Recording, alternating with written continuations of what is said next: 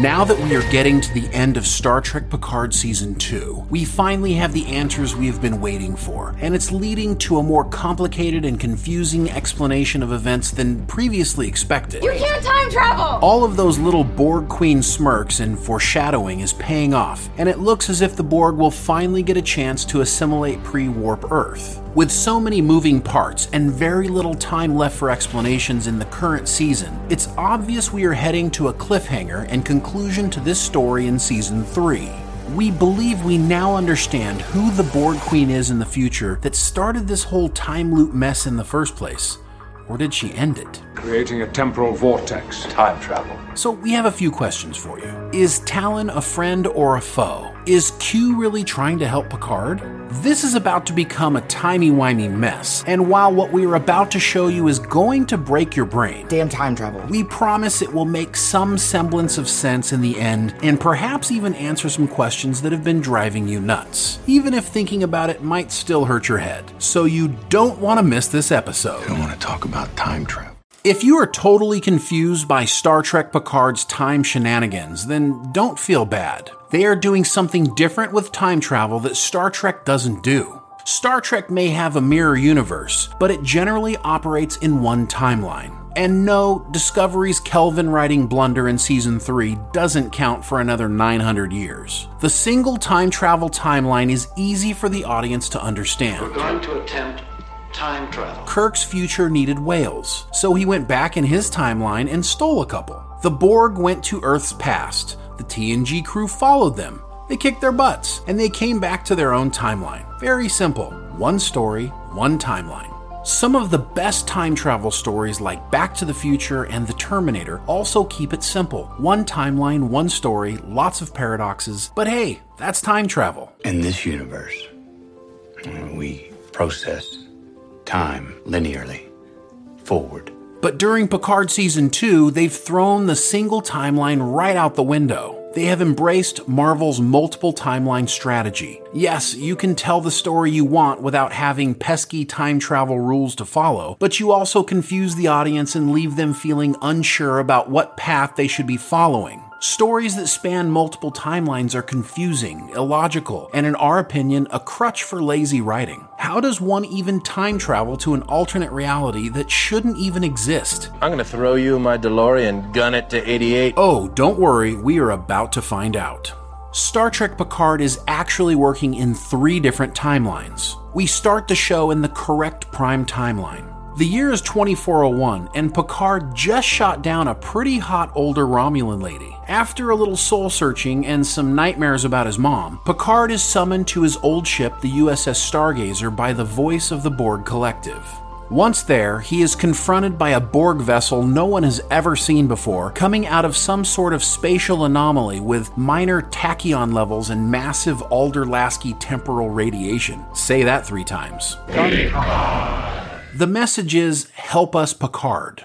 Unbelievably, the Borg's goal is to join the Federation, and they request a private meeting with Picard. Instead of trusting the Borg, which is in general a good idea, Rios goes to red alert, and a masked Borg Queen is transported onto the bridge anyways. The Queen says, "We want peace, but first we require power." She connects to the bridge controls and begins assimilating not only the Stargazer, but the entire Federation fleet to build up power. The Queen tells them they are out of time.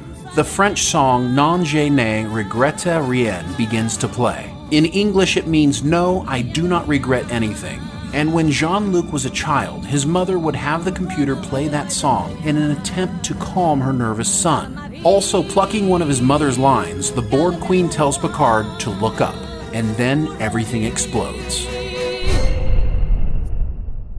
If you've been watching Picard Season 2, then you know Jurati and the Borg Queen are one. We believe this faceless Borg Queen in Episode 1 is the Jurati Borg Queen almost 400 years later. Crazy, right? But hold on to that thought for a second, and let's look at the facts. The Borg ship is of a design we have never seen before, and the rift it is coming through has tachyon levels and temporal radiation. So first and foremost, we know some sort of time travel is occurring. The Borg Queen tells the bridge they are out of time. Not that they have no time left, but that they are literally not in the correct timeline. Remember, the Queen originally wanted to talk to Picard alone, perhaps to convince him that she once was Jurati from a different timeline. But because Rios and Seven didn't trust her, she did the only thing she could do. She took control of the Stargazer while at the same time playing the French music and telling Picard to look up, as if to calm Picard and let him know everything was going to be okay. The Jurati Borg Queen then uses the power she has generated to shift Picard into an alternate timeline.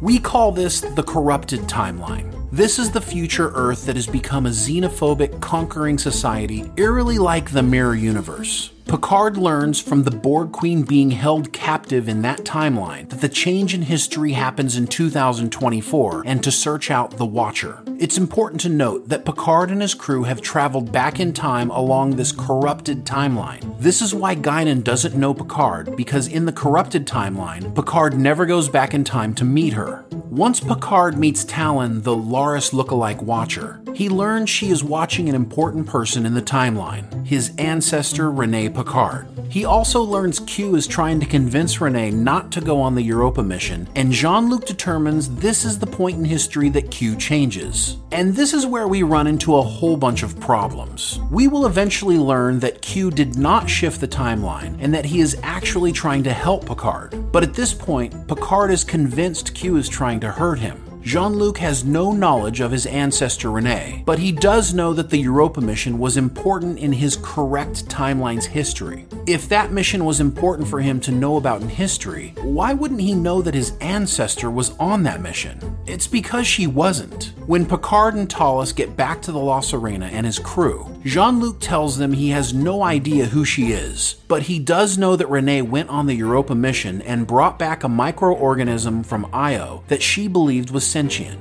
The only problem is that if Picard doesn't know anything about her, then the only way he could learn about her future and what happened to her on the Europa mission was from the La Sirena computers. And where does the La Sirena come from? The corrupted timeline. And since we know the corrupted timeline is wrong, that means they have it all wrong about Rene. She is not supposed to go on that mission and bring back that sentient life form, because it is very likely if she does so, Adam Soong will have exactly what he needs to complete his project and become the person that leads us into the future of the corrupted timeline.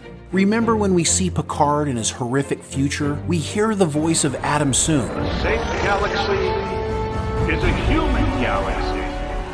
He is revered in the future corrupted timeline. Even the shield surrounding the Earth looks like a larger version of the technology he uses to protect his daughter from the sun. So it makes complete sense that Q has been trying to get Rene not to go on the mission. He was also going to do it by snapping his fingers, but then nothing happened. So he had to resort to becoming her therapist. And then he had to go straight to the source. He gave Soong a serum that didn't work, and then used that to get his help to stop Rene. When that didn't work, Q showed Soong's daughter the truth about him and gave her a serum that worked so she could leave and he wouldn't have access to his experiment any further. Q knows that he needs to shut down both Rene and Soong.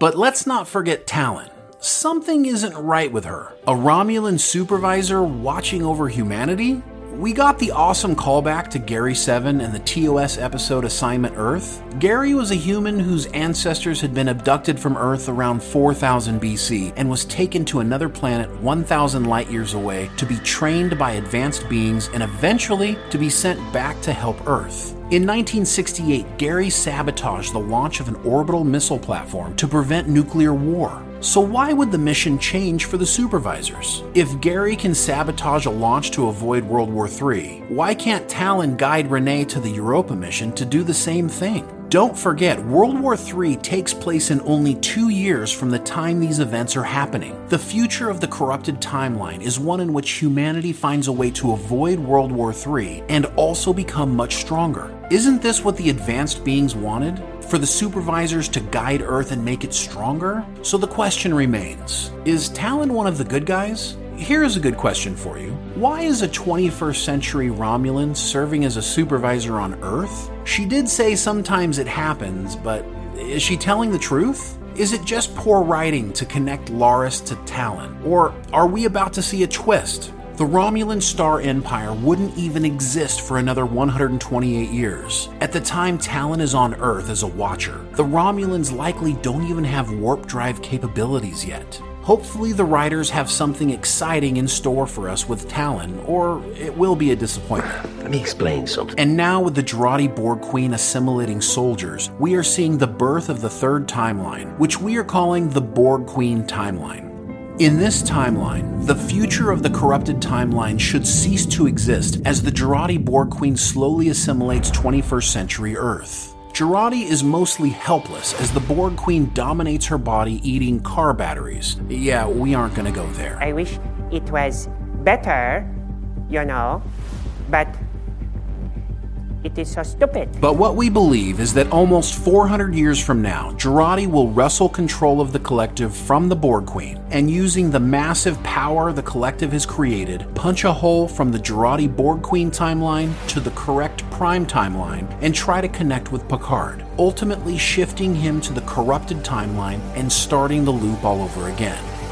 Does your brain hurt as much as ours? It's either a bootstrap paradox, or a grandfather paradox, or a reverse bootstrap paradox. Enough! My head hurts. How Jurati Borg Queen is able to punch through a timeline into another timeline that doesn't exist and shift Picard into a third timeline that really shouldn't exist is anyone's guess. Hopefully Picard showrunner Terry Matalas will break all this down for us. Whatever time travel shenanigans are still to come. A time machine for time travel. The one thing we know for sure is that Picard will have more help from some old friends very soon. Perhaps Q's last act for Picard before he dies will be to give him a little help from his old friends. What do you think? Do you think Jurati is the future Borg Queen? Is Talon telling the truth, or are the Romulans somehow secretly behind this? Is Star Trek making a mistake using so many timelines, or does this make the story better? Let's talk about it in the comments below. Here's the deal, boys. And if you haven't already subscribed to our channel, please do so now. And give us a thumbs up if you want more news about your favorite shows. Also, click the notification bell to never miss an episode.